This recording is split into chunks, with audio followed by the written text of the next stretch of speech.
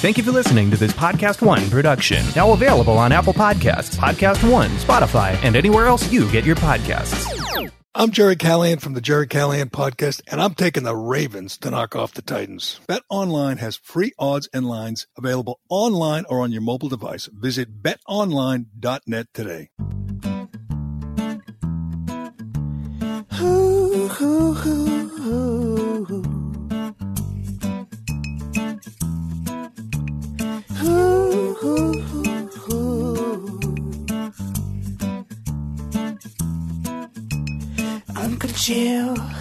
Uncle Chill, there's no bad guy like Uncle Chill.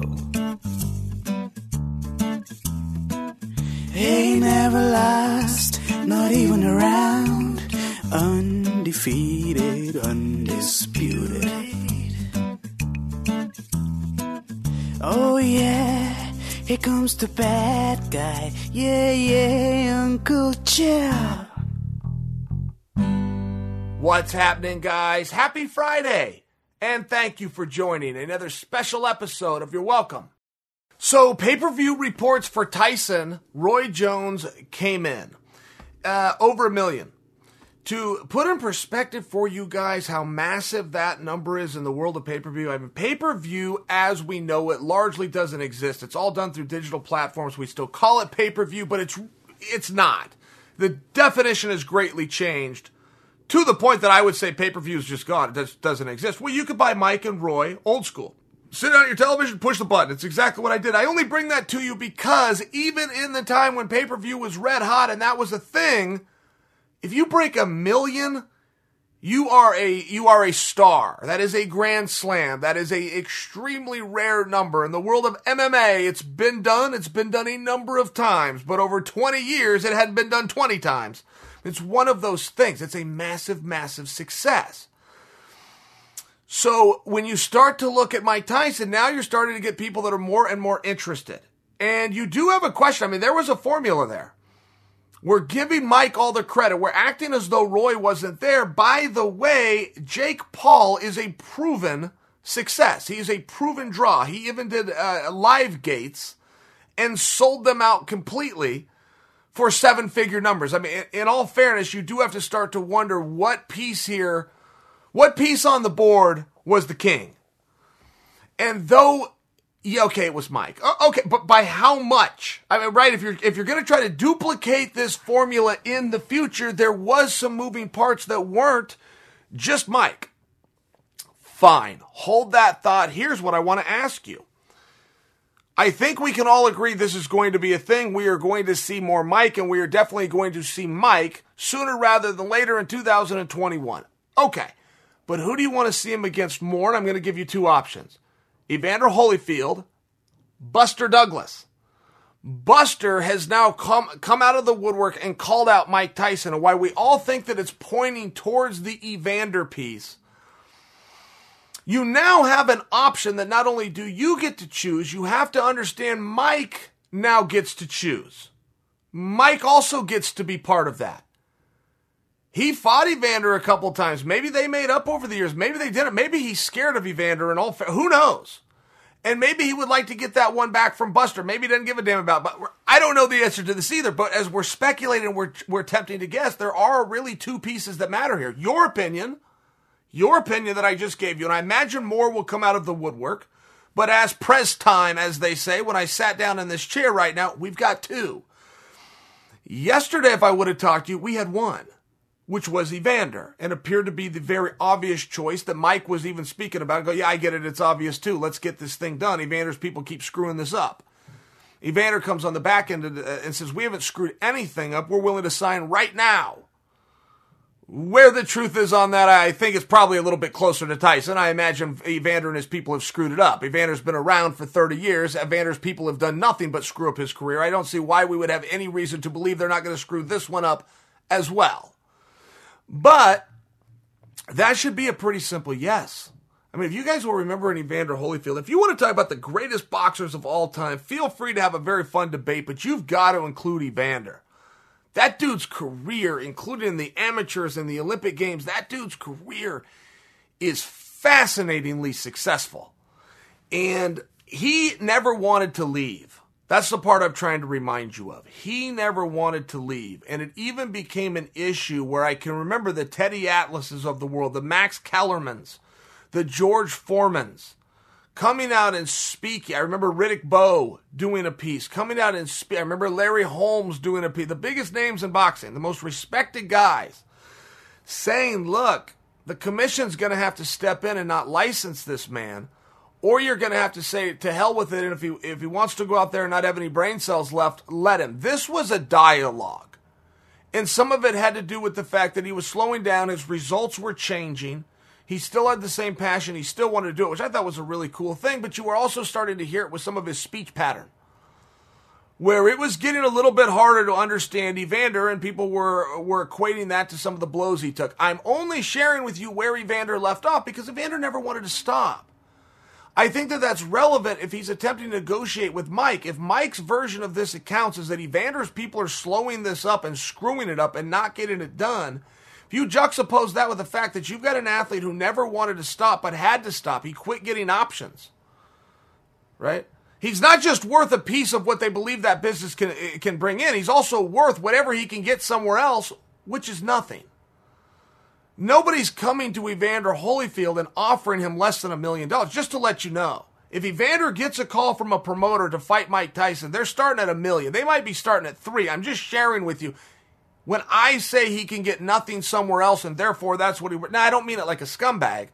I mean he's going to get a very meaningful offer, and this is a guy who hasn't fought in a long time, and this is a guy who wants to fight, and this guy who had very public debt and bankruptcy and financial issues. I bring that for you because if Mike's right and Evander's people are screwing this up, trying to cling and squeeze to something as though they've got the right end. They don't have the right end of this. They will be chosen. The right end of this is Mike. The only end of this is Mike. You remove Mike Tyson from the equation, we're not having this conversation. I'm not making a piece. I'm not interested, and you guys aren't listening to it. In all fairness, you have one king on the chessboard. So if Evander is fortunate enough to get this phone call, his people need to not screw this up, as they've done for the potentially criminal extent for his entire career if it's the same people. In all fairness, they need to get this done. And now when you have Buster Douglas sliding in on a 9 out of absolutely no... Buster, what? What are you talking about? At the same time, you stop what you're doing. You go, really? Really? And... yes, you see a desperation. It would have been much better in a perfect scenario had Mike called out Buster. For Buster to have the biggest upset in boxing history over Mike and then to call Mike out oozes of cash grab. Now, we understand that. This is one of the few times in sport where we understand what this is about. It's about our money pooling and pitching in exchange for their efforts. And we're okay with it. It's the one time where that isn't nauseating, but it's also one of the things that if Buster could have done this better, he would have got called out by Mike. Hey, by the way, if we're doing redemption stories, I'll give Peter McNeely a rematch so he can have his redemption, but I want mine too, Buster. That would have been the ideal way for Buster to slide in, but either way, here Buster is, and that does change things for Evander.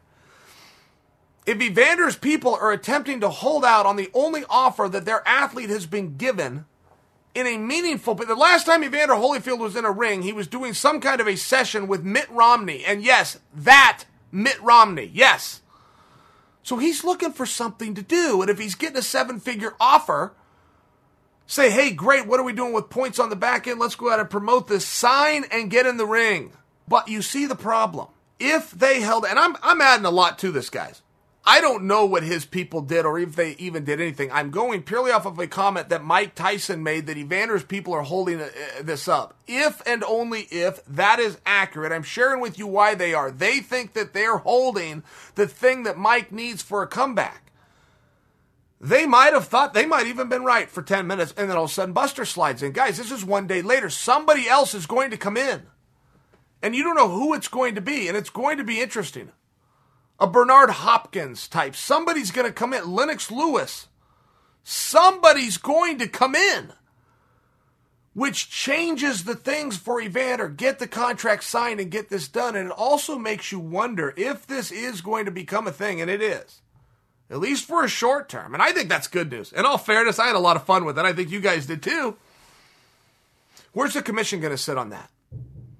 The only person that hasn't been asked his opinion after the fact is Andy Foster, and that's a damn big opinion. Now, the fact that you haven't heard from Andy, I think in this situation, it's that old adage, no news is good news. I think that Director Foster must have liked it, must have thought this is above board, this is what we agreed to, the rounds seemed to work out, everybody went home in one piece, and that's the ultimate thing that I want. I think he must have liked that, but if this is going to be something, and you do have commissioning issues in the past with Evander, it would just add to the fact that if there's any truth to what Mike Tyson's saying, that Evander's people are holding this up, they are not holding from a position of power anything that anybody needs. They just did 1 million buys on a show that Evander wasn't part of. Every piece of the equation and every piece of evidence that we has shows, Evander, you're getting a gift. The guy bit your ear off. He feels like a jerk about it. He knows your situation. He was in it, and he's giving you a hand up. Evander, take it. You're listening to You're Welcome with Chael Sonnen. I want to thank one of my new sponsors for supporting this show, and I know a lot of my listeners, especially the hard-headed ones, are going to love them. Do you love peanut butter? Do you love whiskey? Then you're going to love Rams Point Peanut Butter Whiskey. Rams Point locks horns with smooth peanut butter flavor to create an intense spirit worth fighting for. Enjoy it as a straight shot, put it on the rocks, or as an amazing cocktail. Rams Point Whiskey is a fun addition to any party or that special night with someone special. They also have recipes that will blow your mind. Let's start with the Rams Point PB&J shot. Imagine you're at a party. The host says, "Who wants a shot of PB&J?" Of course you're going to be in. 1 part Rams Point, 1 part grape liqueur, and you've just created an incredible new version of an old favorite. And you can add other flavored liquors like strawberry, cherry, or wild berry to create your own version. And this one is genius. Imagine putting your favorite peanut butter around the rim of a glass, add a shot of Rams Point peanut butter whiskey, and you've just created magic. Make sure to embrace hard-headed spirit this holiday season with Rams Point peanut butter whiskey. Whether it's getting together with a group of friends, safely of course, or that someone special, or if you're just looking to relax, Rams Point peanut butter whiskey is the way to go. And for the truly hard-headed, check out Rams Peanut Butter Whiskey on Twitter and always hashtag appropriately. Rams Point Whiskey. Hashtag Point Peanut Butter Whiskey. Hashtag Point Made. Go check it out now. Now back to You're Welcome with Chael Sonnen. In talks with Conor to fight Conor. And I don't know Jake Paul. I don't know him any better than you guys do, but I don't know Jake Paul to be a liar. It seems as though every time Jake Paul says something, it seems too good to be true, but I haven't seen it be that yet. And by the way, what does that mean? I'm in talks to do it. He's got Coach Kavanaugh's number. He's got Roddy's number. He's got Conor's number. You send a text message. I mean, in all fairness, it's a pretty easy claim to fulfill. And I don't know where that's going to go. I mean, Conor is locked up with the UFC. Conor's not boxing or fighting anybody unless Dana wants him to go and box and fight them. And I tend to be a little light on that. I don't know where that's at. I know that Scott Coker got contacted for sure, because I know who contacted him, about Paul versus Dylan Dennis. And not, hey, will you release Dylan to come do it? Hey, Scott, do you want to co-promote this? And Scott loves promoting striking events. So I don't know where that gets, and I don't know what Coker's response was. I'm just sharing for you when Jake Paul is coming out and making these claims, one of them I can verify. I can verify he's pursuing the Dylan Dennis all the way up to Coker. So if he makes a claim that he's in talks with Conor, I'm sure he is. And I don't know where this Floyd thing is at. Because that seems like one they could get done today. I mean, that's right up Floyd's alley. Floyd takes everything personal. You and I might be dismissing this. Oh, my God, Floyd Mayweather. Crush this guy. Yeah, maybe, but that's not the way Floyd's mind works. Floyd's a dirty, rotten fist fighter. And if somebody challenges him, you're going to be fighting. He's an animal. And if you insult him the right way, you're going to be fighting him. And I only offer that because the basketball player, Robertson, am I right? Is that who Paul just fought? Floyd was calling that guy. Floyd was breaking down Paul and calling this basketball player and like giving him advice over the phone. He wanted to go out and beat Paul up because of the things that Paul's been saying about him. Floyd's a competitive guy. Don't forget that. You could talk about Money Mayweather and all these things. He's a competitor, and he deserves that credit. He deserves that acknowledgement, and this is right up his alley. They've got a big problem, which is somebody has to sanction that fight. And Paul's huge. Joe Rogan was talking about this. And Joe Rogan said, I'd watch that fight. It'd be silly, and there's no I'll never get to see that fight, though, because no commission would sanction that. You would assume that Joe is right, and not just because of the size discrepancy. Right? And I know what you're thinking. You're thinking, chill, Floyd will kill him. Yeah, I got it. What I'm saying is there's still rules within the commission. And Paul, just by MMA standards, would be 3 weight classes above Floyd. By boxing standards, where they're separated by 3.5 pounds, he's like 8 weight classes above Floyd. And there's rules. I don't know what it is, but there is rules. Now, I'll just tell you, amateur wrestling. I'm out here in the state of Oregon. Amateur wrestling, we contest it by dual meet. School against school, we do it by dual meet. But our governing body, the OSAA, you cannot go up more than 2 weights. So whatever weight you are, you can skip this one, but you can't go above the following one. There's New York right now in the world of MMA, and this was contested. PFL ended up losing a fight over it. New York right now, and they're not the only state, they're just the one off the top of my head, has a rule with weight, heavyweight, that you can't be separated by more than 40 pounds. So the PFL weighed in a heavyweight who weighed 206 pounds. Makes him anything above 205 and under 265 is a heavyweight. So he weighs in at 206, but his opponent weighed in at like 248. And New York goes, no, you can only have 40 pounds of separation. And PFL's go, they're in the same weight class. Heavyweight, your weight class. What do you mean? They go, they're both heavyweights, but there's more than 40. There's 42 pounds. We're not doing the fight. And they didn't. I'm bringing that to you to make the point that you are going to have issues there. Issues that I don't know off the top of my head, but there's going to be some issues. That's before I got to the real issue, which is the record discrepancy. And Nevada got around it to do Conor versus Floyd, but you're not going to see corruption anywhere like you will see in Nevada. Other states just aren't going to do that. You're not going to have a commission hanging its hat on fighter safety and nothing more important than that, and then sanction a 50-0 against an 0-0 except for Nevada. So I bring that to you in that Joe Rogan is right. You're going to have problems getting a commission to do it. Now, these guys can figure it out. These guys can pack up shop, go back over to England. Paul's done it before. I'm just sharing with you. There's some moving parts there. There's some moving parts to getting those guys together. So where does Paul go? Paul seems to have 3 ideas. Floyd, which I think he could get done. That's the one I think he could get done this week. Conor, which I don't think he could get done. Now you got to go. This isn't just Conor going, yeah, I'll do it. Tell me where to meet you. It's not. It's just a different thing. And I don't think that he could get that done. I don't think that's the route that Dana is looking to go in 2021 with Conor. Then you have Dylan, who I believe would do. I just talked to Dylan Dennis, and Dylan kind of told me, this guy, he's calling me out. I don't mind it. I don't like him. He doesn't like me. But come on. I take care of this guy, no problem. Dylan kind of dismisses. Let this guy get a little bit of experience first. I'm not just going to go tool a guy up just because it's a paycheck. But then they went around Dylan, went all the way to Coker. So, I'm just offering for you that Paul is legit. Paul is legit. That pisses you guys off, but he is. And you can talk about how he is here with the experience. I'm talking about here. I'm talking about in here. This guy is a fighter. This is what he's going to go and do. And he's not just saying these guys' names for attention. He's looking to get a deal done, and he's looking to get in the ring and fight. Paul, somewhere along the way, has got in the crosshairs of Ben Askren. Ben Askren, somewhere along the way, has accepted while being retired and not going to do anything competitive ever again. Like somewhere along the way, even hurt and not feeling well, I mean, I talk about you're going to have to fight Floyd. Floyd is an animal. You put him in a corner. Ben's been insulted as well.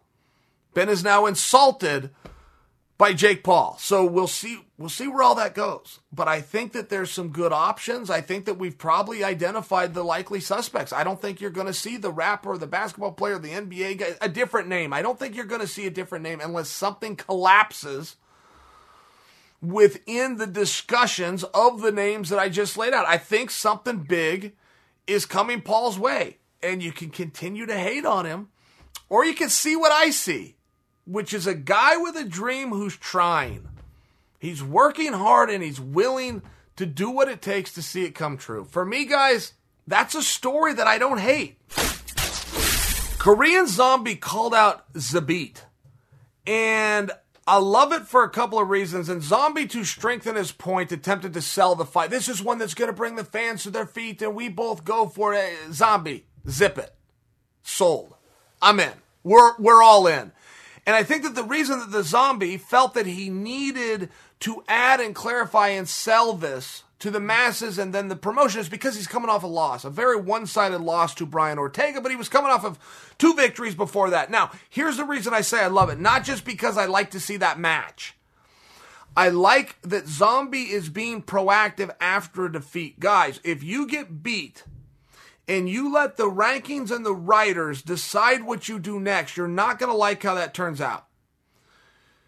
Sean Shelby, by example, Mick Maynard, by example, the matchmakers that are going to make that decision will generally, in a broad stroke, go off of a very basic formula, which is a winner is going to fight a different winner in their last contest, and a guy who lost his last is going to fight a guy who lost in his last contest. If you're the guy that lost and then therefore think you don't have the right to speak up on your own behalf, that you have somehow lost that right to talk trash or call out, you're wrong and you're making a big mistake. You're making a big mistake. There is no law that Sean Shelby and Mick Maynard have to give you a loss. They're doing it. It's kind of the way it is. Okay, you lost, but this guy lost too. Oh, you won, but this guy won too. Stack the deck. Stack the deck the way you want. Don't let any rule that you don't like fit your career. If you don't like the rule or the policy, go around it. And that's what Zombie's doing. Zombie came off a loss. What do? You're going to go fight another guy that came off a loss. Now you're back to square, and then you go back into the winner's column. He's still ranked number 5 in the world. He's still got some great wins. So what? He had one that didn't go his way. Welcome to sport. And now he's going after Zabit. I think that he could get that fight for multiple reasons, primarily of which nobody wants to fight Zabit. There's a lot going on here. There was a lot of smart plays by the Zombie. I don't think he meant for them to be smart. I don't think that he was thinking this as a chess player that was getting ahead. I think that it was unintentional and accidental. Either way, in this business, don't ever start swinging, don't ever stop swinging, and don't ever stop talking. You're listening to You're Welcome with Chael Sonnen. If you've ever done boxing, kickboxing, or thought about learning how, but you're just too busy, or you can't access a good boxing gym, you definitely need to check out Fight Camp. They provide everything to start boxing from home. That means amazing at-home boxing equipment, along with new boxing and bodyweight workouts released every week. It's the perfect at-home workout for anyone, for men, women, even families. Great for all fitness levels. You'll love it. And with Fight Camp, punch tracking technology, you can see your progress, work on your technique, and compete with others, or more importantly, your past self. Fight Camp brings the boxing and kickboxing gym to you with fight-hardened trainers that combine cardio and conditioning in a full-body workout. It comes with all the gear you need. Fight Camp comes with the best freestanding punching bag available, great quality boxing gloves, quick hand wraps, and their unique punch tracking sensors that show you real-time progress and stats on an iOS device. And then, once you have all the gear, you can choose from one of 6 trainers with real fight experience to lead you through a 15, 30, or 45-minute workout structured like a boxing match. 3 minutes of work, 1 minute of rest. The Fight Camp app comes with over 600 workouts and tutorials for beginners, intermediate, and advanced boxers and kickboxers, and they are releasing 12 new workouts every week. Fight Camp is the perfect gift the entire family can enjoy and get competitive on. Fight Camp offers flexible financing for as low as 0% APR and $0 down. And right now, as a limited time holiday offer, get free shipping and a gift valued up to $109 with every Fight Camp package. Go to joinfightcamp.com/welcome. That's right. Get free shipping and a gift valued up to $109 with your purchase. Bring an authentic boxing and kickboxing gym into your home with Fight Camp. To get your free gift, just go to joinfightcamp.com/welcome. joinfightcamp.com/welcome. Now back to Your Welcome with Chael Sonnen. All right, guys, let me back you up to a week ago. I was talking with James Lynch, and he asked me about Michael Chandler.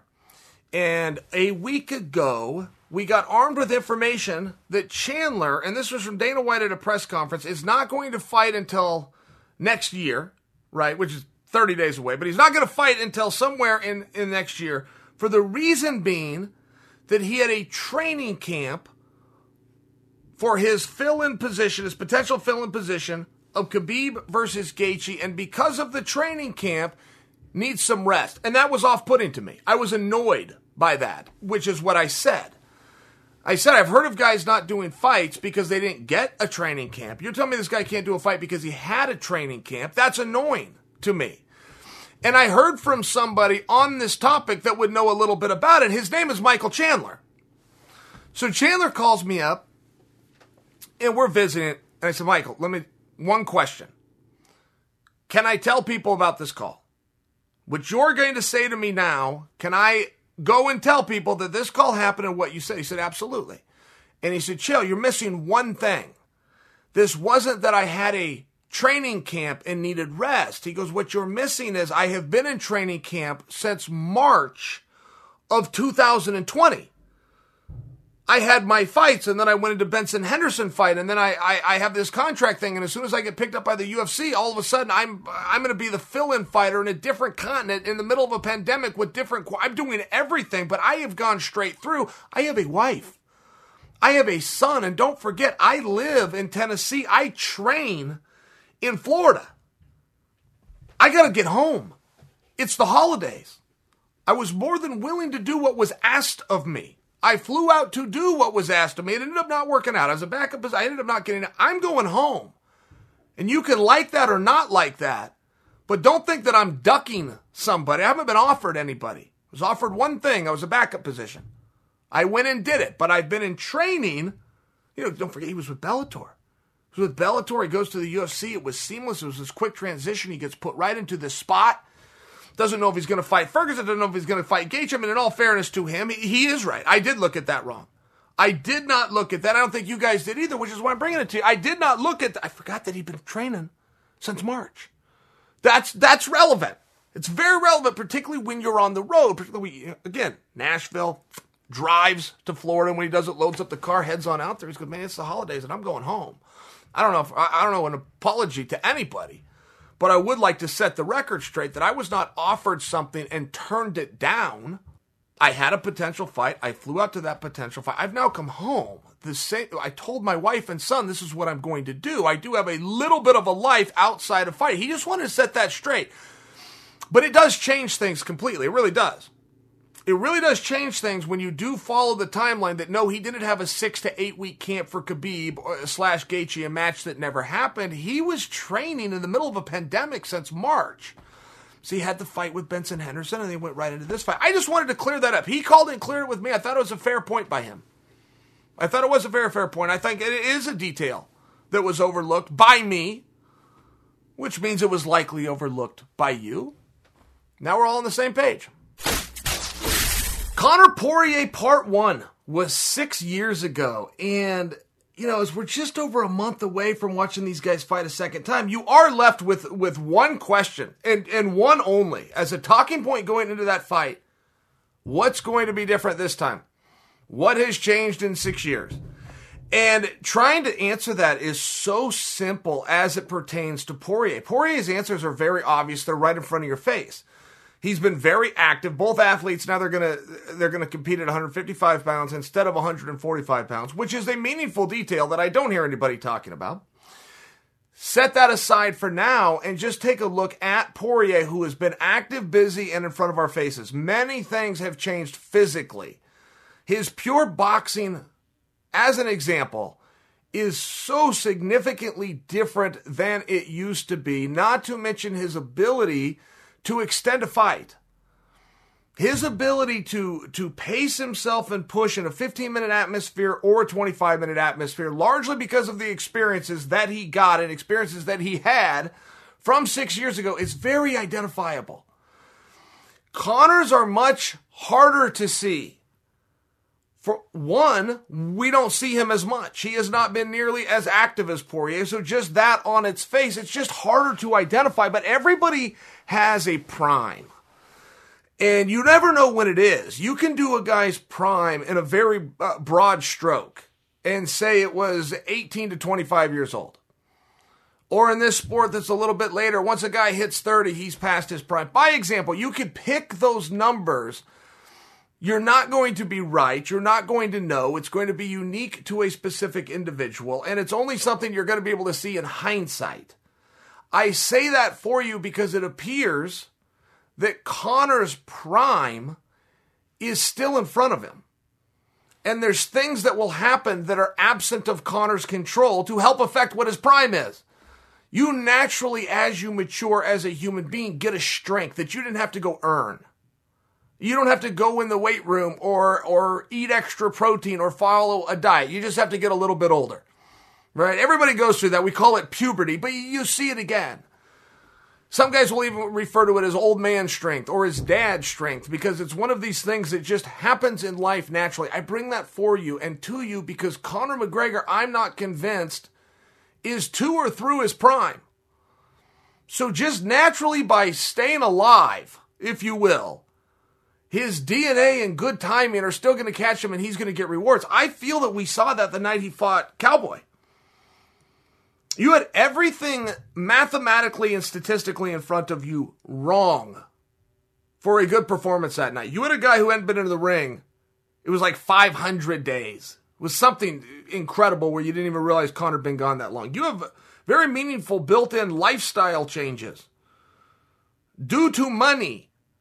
Things that he can do and wants to do with his time that don't force him into the gym if he elected to not go.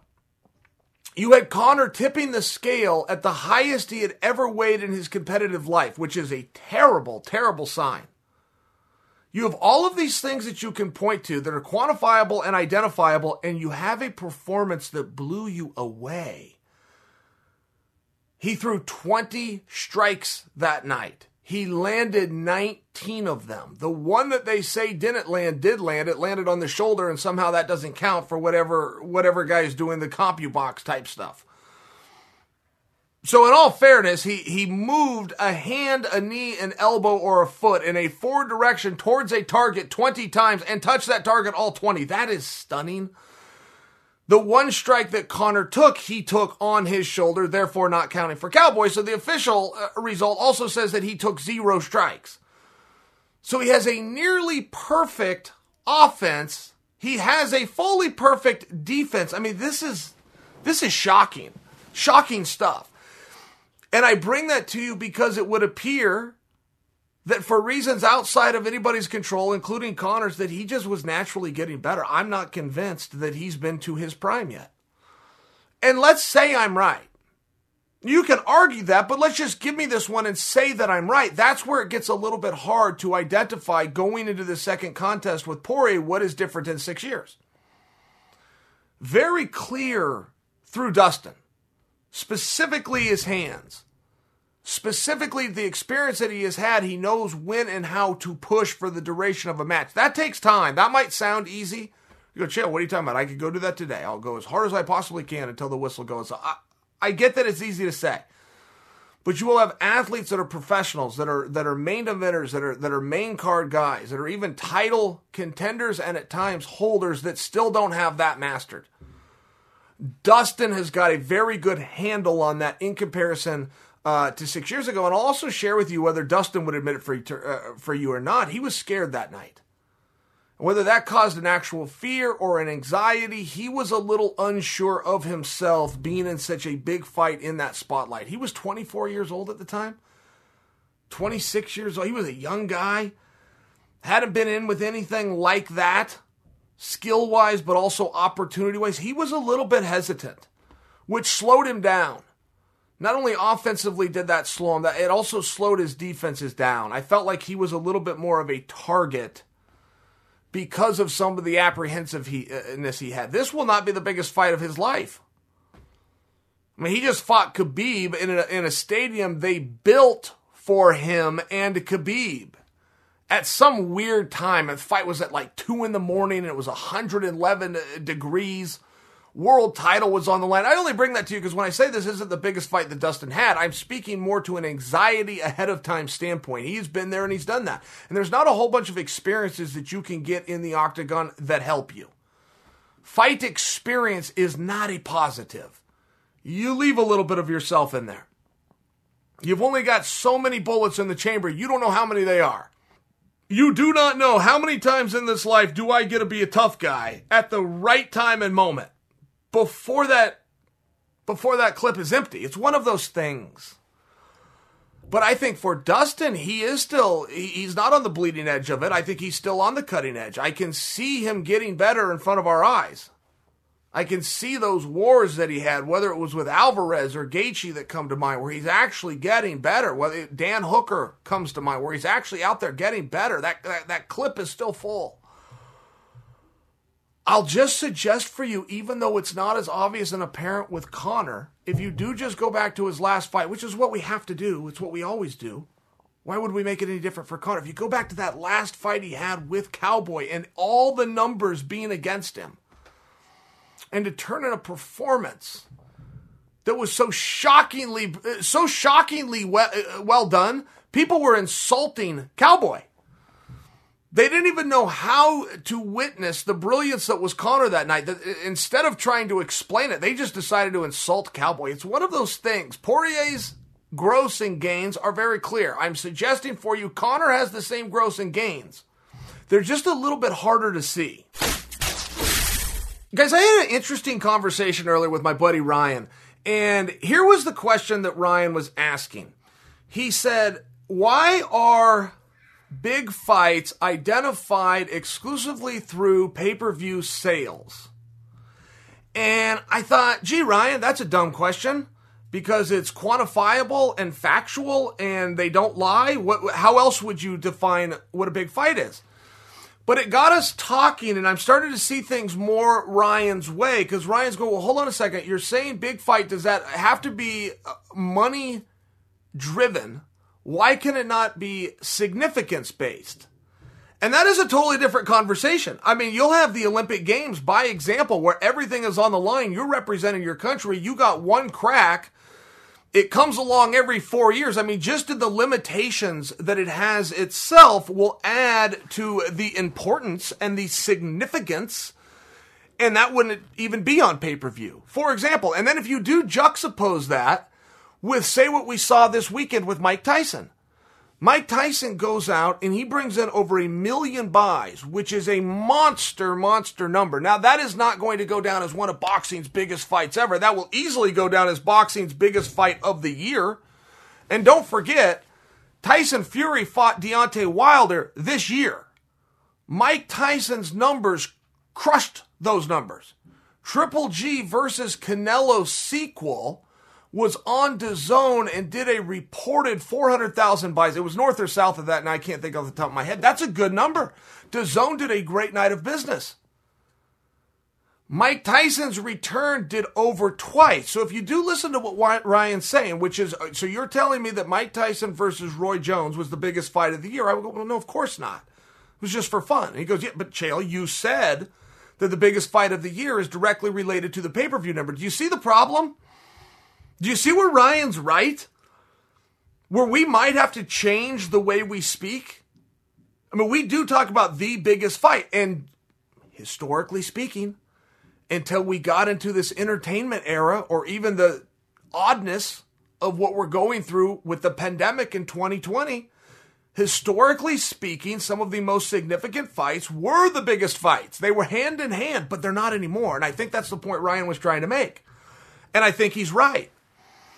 If I was to look back at the biggest heavyweight fight of all time, at a point in time, it was Spinks versus Tyson, which I believe was in 1989. But they were both undefeated. Spinks had moved into the division as the lightweight champion of the world. Spinks was the Olympic gold medalist. Mike Tyson had not made the Olympic team, but set the pros on fire. I mean, there was a lot of significance as to why they needed to compete, and as to who was going to be ranked where, most exclusively, who was going to be called champion, because there could be only one. And you had this debate between these two. You saw that same debate come in between Evander Holyfield and Mike Tyson, by example. Or you saw the four horsemen, the true four horsemen. Leonard, Hearns, Hagler, Duran. It was those four guys, but which one? So they got to go out and get in this four-way round robin and try to figure this whole thing out. And they were all beating one another. I mean, it's just one of these deals where the significance does match up with the pay-per-view buys, but it's not true now. It's not. Particularly if you look at what Mike did, and we're going to go, yeah, Mike Tyson versus Roy Jones. Boy, that's one of the biggest fights of the decade. No, there was other things that drove it, wasn't there? I mean, to Ryan's point, it wasn't the significance. It wasn't about titles. It wasn't about championships. It wasn't about lineage. But it was fun. It was interesting. Not usually why we would buy a fight. Not what moves the fight industry forward. Not a plan that's sustainable. But it still happened. It's very interesting in that regard. You look at Logan Paul. For example, there's not going to be a significance on a fight that he does or a fight that he's already had. They weren't for Olympic gold medals. There wasn't pride of country.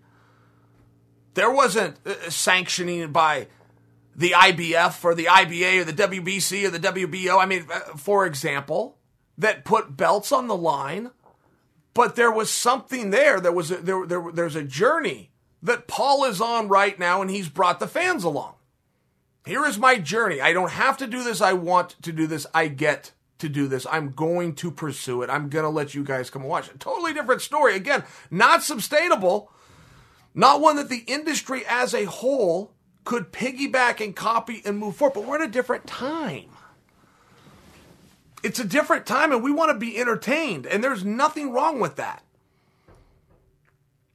We're not wrong for that. There's a resentment within the industry right now for how well, say, Paul is doing or how well Tyson Jones did. There's a resentment where guys are coming out and saying, but look at all the things that I have done. Look at the sacrifice that I have done. Why am I not getting those numbers? I'm not saying it's fair, and I wouldn't even attempt to answer the question. You get the answer as well as I do. Articulating it's a little bit hard. We understand everything you've done. We're not interested in you as of right now. Sorry. Rude. Cold-hearted. There's your answer. It's one of those deals. It's one of those deals where they don't totally go hand in hand, and I don't know of another time where they haven't gone hand in hand. Food for thought. But I want to ask you the same question Ryan asked me. What is more important? The pay-per-view buys or the significance, and how do we bring those two together? You're listening to You're Welcome with Chael Sonnen. Do you own or rent your home? Sure you do. And I bet it can be hard work, but you want to know what's easy? Bundling policies with Geico. Geico makes it easy to bundle your homeowners or renters insurance along with your auto policy. It's a good thing too, because you already have so much to do around the home. Go to geico.com, get a quote, and see how much you could save. It's Geico easy. Visit geico.com today. That's geico.com. Now back to You're Welcome with Chael Sonnen. George Masvidal is in one of the most unique spots in the history of fighting. And that is he has 5 meaningful fights right now. 5. That he could do any order, any direction, close your eyes, throw a dart at the wall, boom, you're going to like what comes up. He's got the fight with Colby. He's got the fight with Usman. He's got a fight with Conor. He's got Nick Diaz. He has Nate Diaz. There is no wrong way to do that. And the reason I say it's unique is you're going to have stars over time where they're called the A side. Whoever they're fighting, it's going to be a big fight. I understand that. I understand that there was a time, Ronda Rousey, by example, bring in somebody that can fog a mirror, you're going to have a good night of business. That isn't what I'm referring to with Masvidal. It's different with him. He has 5 meaningful fights that have stories behind them. And you could go right in order. I mean, let's start with Usman. That fight already happened. That fight already worked. And Masvidal did it on like 8 days' notice. He had to quarantine, COVID test, get to a different country, make weight, get licensed, walk out there, do the fight. The story and the fact of him not having a training camp and what would happen if he did have said training camp works, period. It's not just because they're two great guys. Oh, yeah, of course, Masvidal's great and Usman's great. Let's get them together. Nah, there's a story behind it. That's what I'm talking about. The fact that did, a reported 1.3 million buys, something along these lines on that short notice. Imagine if you build that up and imagine if you told the story. And Masvidal himself, who did not win a round of that fight, but he was ultra competitive, considering that's Usman. Usman's supposed to just throw him down and keep him there for 25 minutes. Didn't do that. It was a totally different fight, and Masvidal was pushing and coming after him. Even though he had a big goose egg and how many rounds did you win, he came away from that fight and said, yeah, but I learned what I needed to learn. Let's do it again. That's compelling to me. You have the biggest star in the sport who wants to go into a fight with a guy who already beat him and who the odds makers say is going to beat him again. That would give him 2 losses. The biggest star in the sport is going to be batting 0-2 in his last 2, and he's asking for that opportunity because he thinks he learned something. That's a compelling storyline. You look at the Colby fight. Former friends, teammates, roommates. Something happened. Now Colby's not even at the gym anymore, by the way. So this wasn't something happened for the media to have some fun with us. This is very real. Colby's now had to train with different people. That story just works. Then you have the Nick and the Nate Diaz. We know that Masvidal versus Nate works because it already did. It sold out Madison Square Garden.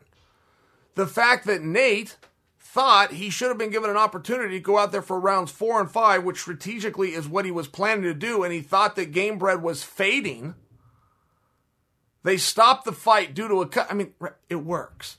Then you have Nick Diaz coming in, saying, man, yeah, he beat my little brother, but a whole other story when you're dealing with me. That works. That's a piece of cake. All he said is, you beat my brother. Well, that's a very real thing that people could relate to all the way down to the playground. Yeah, Big Brother's going to come in. Maybe you got to whip them both. Maybe you don't. But you got to deal with Big Brother. Like, that story is just not going to not work. And then I want to talk about the Conor, because this had some major steam at one point, and it seems to have all gone away. But the whole reason that Conor ever came back against Cowboy and bumped up to 170 all had to do with Masvidal. Conor's entire motivation for going to 170 and saying, here I am, what's up now, had to do with Masvidal. Dana White was in California going to dinner when some guy with TMZ stuck a camera in his face and asked him if he would ever make the fight, Masvidal versus Conor, and Dana said, no, I wouldn't make the fight. Masvidal's too big for him. Fade to black, roll the credits. Dana went inside and had his dinner. That comment infuriated Conor. Hey, what do you mean? What do you mean he's too big? That's you saying that he can beat me. You think he can beat me? He can't beat me. Can't beat me, and he's not too big for me. Watch this. And Conor steps in. But that's a story, and that was red hot for a while. That was red hot and proven by Conor, who went up to 170 and did it with success and didn't look small in the process. And then all of a sudden, we just quit talking about that. I don't know why. I don't know why anybody would let the jets in the steam of a potential Conor versus Masvidal fight die down. It was a miss. It was missed by both of those guys. It was a miss by you, the fans. It was a miss by the media. We all want to see the fight. Why'd we let that go? Yair Rodriguez is out. He's out for 6 months on a whereabouts violation. I just want to explain to you guys what that means. What is a whereabouts violation, and how do you get it? Okay. When you're in the USADA testing pool, it's 24/7, 365, meaning they can come in anytime they want. They could come in at 1 a.m. on a Sunday, which also happens to be Christmas. I mean, there's no way around it so that nobody can go out and know, okay, I have X amount of time to break the rules or clear this from my system or try to game USADA. Fine. The way you do that logistically is very well organized, but must be stayed on top of. It's just done through a website. You go to the website, but you tell them where you will be 24 hours a day. And there's no wrong answer. You could change your mind. You could have that filled out for the week, by example. You get a phone call that you have to leave town, log back in and change that. There could be a tester on the way to your house that you don't even know about, that's flown in from somewhere else and he's driving to your house. And if you enter and change that before he knocks on your door, USADA takes it on the chin.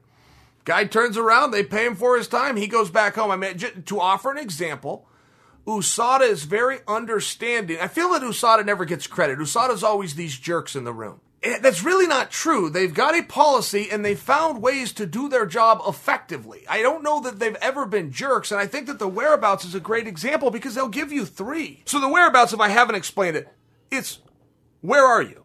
Whereabout are you? That's where whereabouts comes from. You need to let them know. You can do that by logging in. Now, USADA's also going to understand humans are doing this and they're going to make mistakes. Imagine that exact scenario happened to Yair. Imagine he's already been online and he says, I'm going to be at the house. Be at the house on Friday night at 5 p.m. He gets the call. He's got to get to the airport. Everything's up in the air. He's racing to get there. He's got to fill the dog bowl before he goes. Tell the wife goodbye. Pack a bag. Just imagine that happens and he doesn't have time to log in or doesn't think to log in or doesn't get it done and that guy knocks on his door. He's in violation. So USADA goes, no, we get it. You're human beings. We're human beings. We're going to give you 3. You can get it wrong. You can screw this up. You can say you're one place but be somewhere else. Come hook or crook for any reason. We're going to give you 3. We're going to assume it was on accident. We're going to give you 3. We're going to give you 3 and not 10 because you'll find a way to game the system if we give you 10. We're going to give you 3. If you get it wrong 3 times within 1 calendar year, it's an automatic fail. And they tell you this ahead of time, and in all fairness, okay, because I could see it both sides. Like if they came down on him because Yair missed 1 because he forgot to log in, or his management team was doing it and it was human error not even related to him, but a mistake was made, and then they're going to take his license, that'd be a dick move. That's not what they did. They give you 3, and by the way, it's within a calendar year. So let's say you're somebody like Daniel Cormier, who's been in USADA before they were even involved in MMA. Cormier's been with USADA since 2004. So he's going to have whereabouts violations, right? I mean, over the course of 16 years, but you get 3 within a calendar year. I'm bringing that to you just to smarten you on what this means in case we hear of it again and you see this weird word of whereabouts and you're wondering what the violation is. That's what it is. So you could have one and a couple of years go by and you have another one, and a couple of years go by, you have another one. You're okay. It's 3 within a calendar year. And then it does beg for, well, how did this happen? How and why did this happen? Was a guy avoiding a tester? Because that's a real thing too. That's a very real thing where a guy knows that he's going to be tested and he doesn't answer the door. Knows he just took something. It's not out of the system. I'm not going to answer the door. I mean, okay. But when you have a guy like Yair, it's particularly tough because Yair's not on PEDS. No way, shape, or form.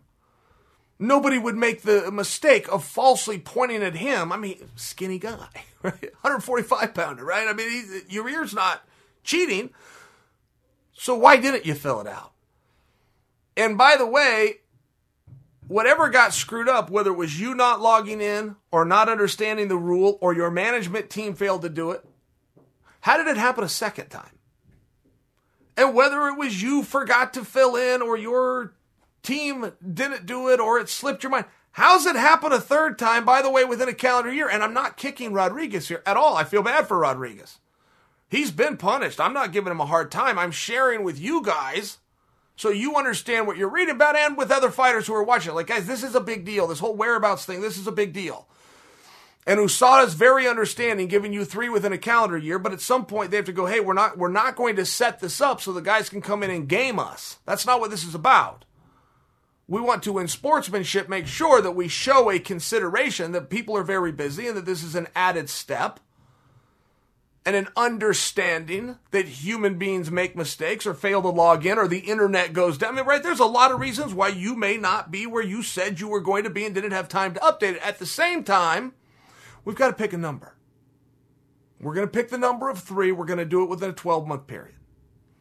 That's reasonable by USADA. It's not generous. It's not foolish. It's reasonable.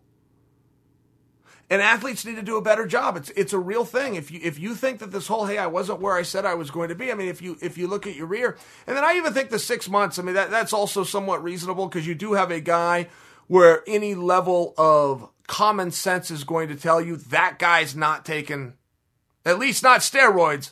They're not in that body. What do? We still got a rule. We still got a violation. It's also interesting to go, and I don't have this. As the time that I'm coming to you guys, I don't have this piece of information. When did this happen? Because it will go back to the day that he missed. Right? It will go back to whatever that date was of the 3rd violation. And the fact that Rodriguez has been removed from the sport for a period of time makes me think, I'm guessing, I don't know, it makes me think and guess and assume that this might be from a while ago. Meaning, if we're just hearing about, he might already be 3 months in. Getting a fight might be right around the corner. He might be just about to go into training camp. It's one of those things. At the same time, this could be last Friday, and I'm way off on that. It just seems as though Rodriguez has been gone from the sport for a period of time, and he's in high demand. And let's hope that mistake, not only to him, doesn't happen again. Let's hope nobody makes that mistake. Get online. Update it. Make it part of your daily routine. Don't beat yourself. And in many ways, a whereabouts violation is just that. A guy beat himself. All right, guys, that was fun. As a matter of fact, why don't we do it again next Wednesday? Until then, enjoy your weekends. I'm Chael Sonnen, and you are welcome. Thanks for listening to You're Welcome with Chael Sonnen. Download new episodes every week at podcastone.com. That's podcastone.com. Support for this podcast comes from Pluto TV. Guys, you need an escape? Drop into Pluto TV. For a world of free TV, stream hundreds of channels and thousands of movies and shows all for free. Yes, free, no subscription, no fees. Imagine 24/7 channels of Narcos, CSI, Star Trek, Survivor, and everything else from hit movies to binge watch. You're going to binge shows. You're going to be up to speed on the latest news. You're going to catch live sports, comedy, and more. What are you waiting for? Download the free Pluto TV app for Android, iPhone, Roku, and Fire TV and start streaming now. Pluto TV. Drop in, watch free. Hello, everyone. This is Eagles Hall of Fame quarterback Ron Jaworski, and I am so excited to bring you the hottest new podcast for the NFL and gaming. Welcome to Jaws Picks, featuring me, Ron Jaworski, and some of the most famous names in sports, music, and entertainment, as I give you my expert analysis and predictions of each and every NFL game. So far this season, my predictions are over 55% correct against the spread. That's a pretty good number, folks. And over 67% picking winners straight up. You do not want to miss out on this podcast. Every week, I will tell you who, how, and why each NFL game will be decided. Take the guesswork and stress out of gaming and subscribe to Jaws Picks wherever you get your podcast. That's Jaws Picks wherever you get your podcast. Stay safe, take care, and let's make some beer money. Look out! Join me every week for the Michael Irvin Podcast. The Michael Irvin Podcast, the MIP. Now the MIP exists. The MIP. Okay, I got to make sure you got something to show. What? Where's Michael? He's holding out. What do you mean he's holding out? Fine. Hey, it's the Playmaker. I ain't available right now. I said the Playmaker's not available for you. I will give you my Playmaker of the Week. Take the spotlight sometimes off of all these quarterbacks and put the spotlight on some of those guys that make the quarterbacks. T-I-R-E-D, put it together. T-I-R-E-D. I get tired. That's the love. That's the Michael Irvin I love right there, What's man. that? Yeah. Download new episodes of the MIP, the Michael Irvin Podcast, every Thursday on Apple Podcasts, Podcast One, and Spotify. That's the Michael Irvin Podcast. I am the Playmaker, Michael Irvin.